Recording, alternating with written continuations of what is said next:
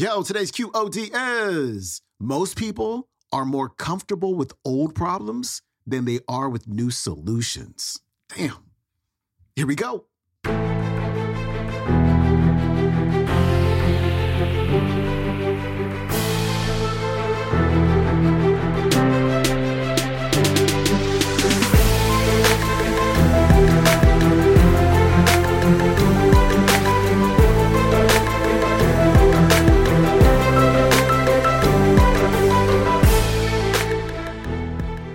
Welcome back to the Quote of the Day Show. I'm your host, Sean Croxton of SeanCroxton.com. We got John C. Maxwell back on the show. And today, John is going to be talking about the realities of change. You know, it's so easy to get that picture in your mind of who you want to become. But the truth is, it's going to be really hard to get there. Like change it's hard. It's not easy. It is uncomfortable. It's like Brene Brown was talking about yesterday. Just the mere act of saying no, of declining invitations is uncomfortable as it is. Like that just one thing is uncomfortable. Moving toward where you want to go and all of the things that come with it, all of the obstacles that come with it, it's going to be one of the hardest things you've ever done. And if you're not prepared for that, then change probably isn't going to happen. You're not going to be able to turn your life around. It's a fantastic book I highly recommend. It is called How We Change by Ross Ellenhorn. It's one of my favorite books ever, top 10. And to be frank, it triggers a lot of people when they read it. And it triggers people because he really gives you that real. You know what I'm saying?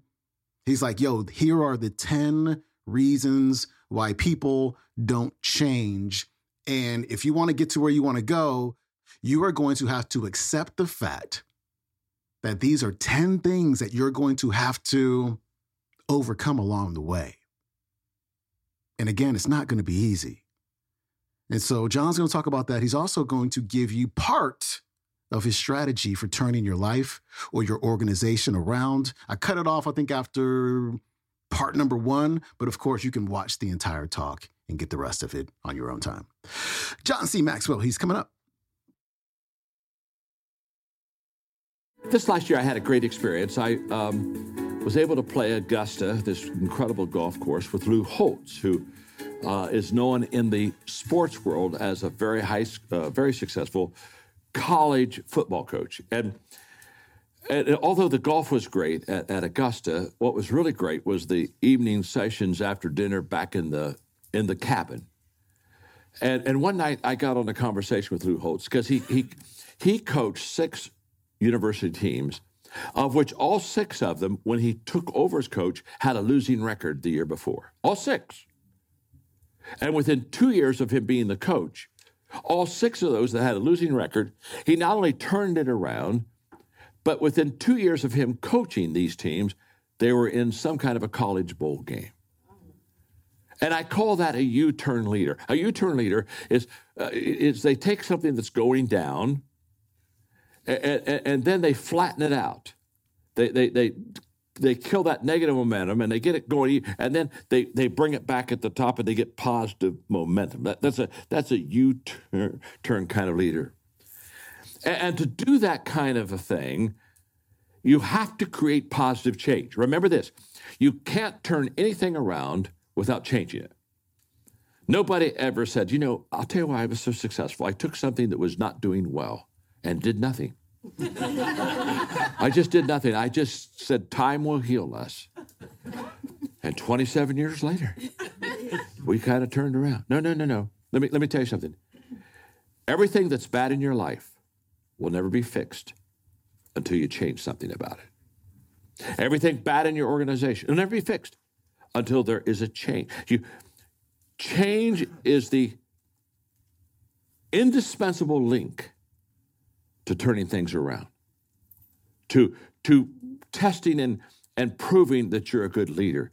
If you and I take over something that's doing well and has momentum, To be honest with you, we don't have to be a leader very well. We just almost have to just kind of carry the baton in front of the group and just kind of run ahead and stay ahead of the group. But when it's going wrong, when it's going down, it takes that's the test of a leader.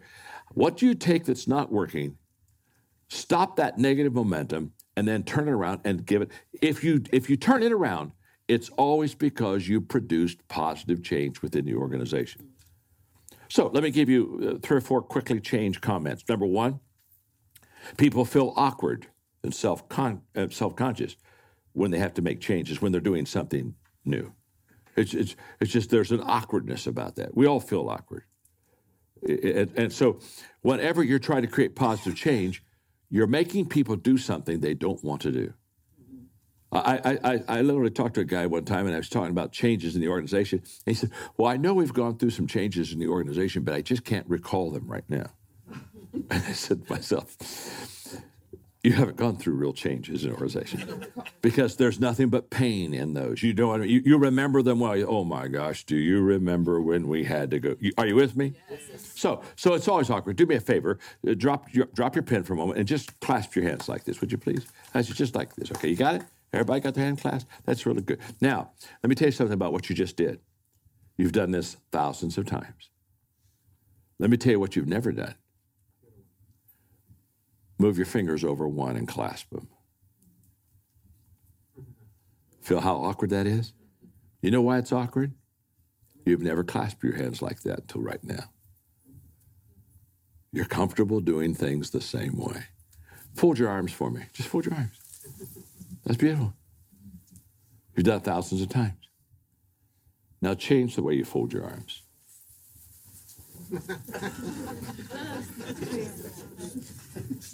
Feel how awkward that is? You know why it's awkward? You've never done it that way before. Now, they're both folded arms. They're both clasped hands. They're both the same thing. But you've never done one, and so therefore it's uncomfortable to you. Here's what I know. Most people are more comfortable with old problems than they are with new solutions. That's what I know.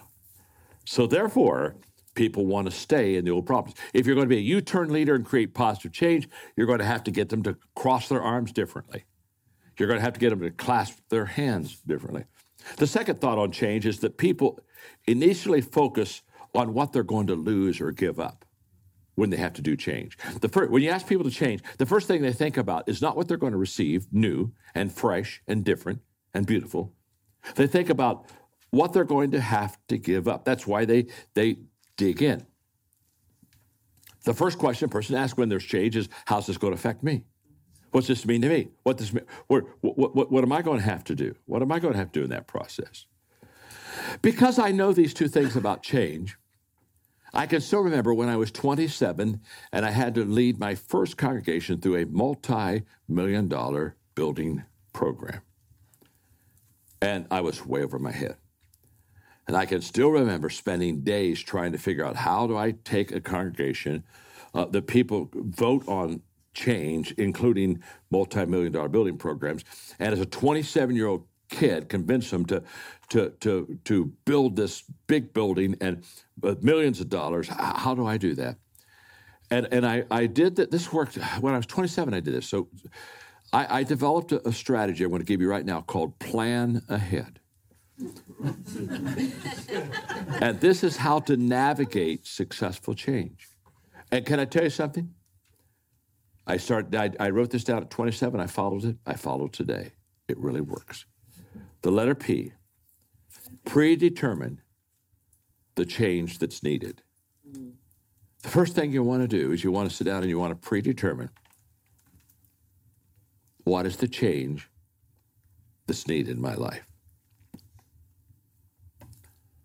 Because if you're going to turn something around, change has to happen.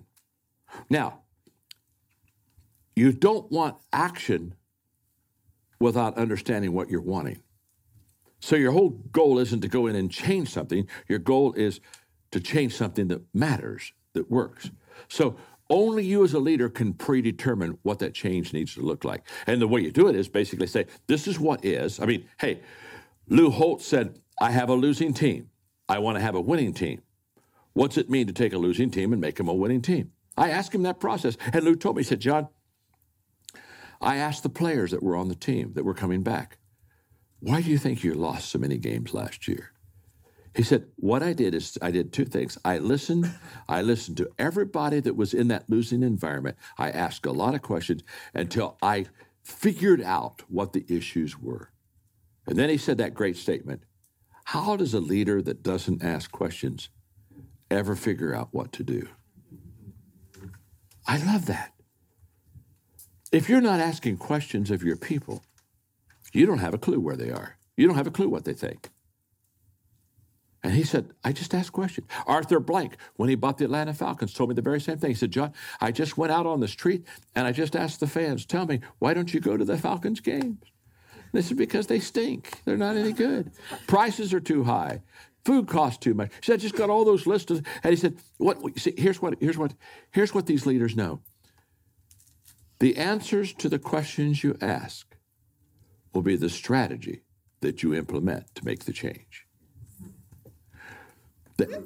The strategy is within the people, but nobody's extracted it out of them. So you got to predetermine the change that is needed. And I think you do that by finding out where the people are, asking the question. After a while, you got it. The picture begins to be clear. The letter A, lay out your steps. That was John C. Maxwell. His website is johnmaxwellgroup.com. You can watch the rest of that talk on the YouTube. It is called The Hard Truth. John C. Maxwell. All right, my friend, follow me on that Instagram. I don't really post pictures and stuff on my profile.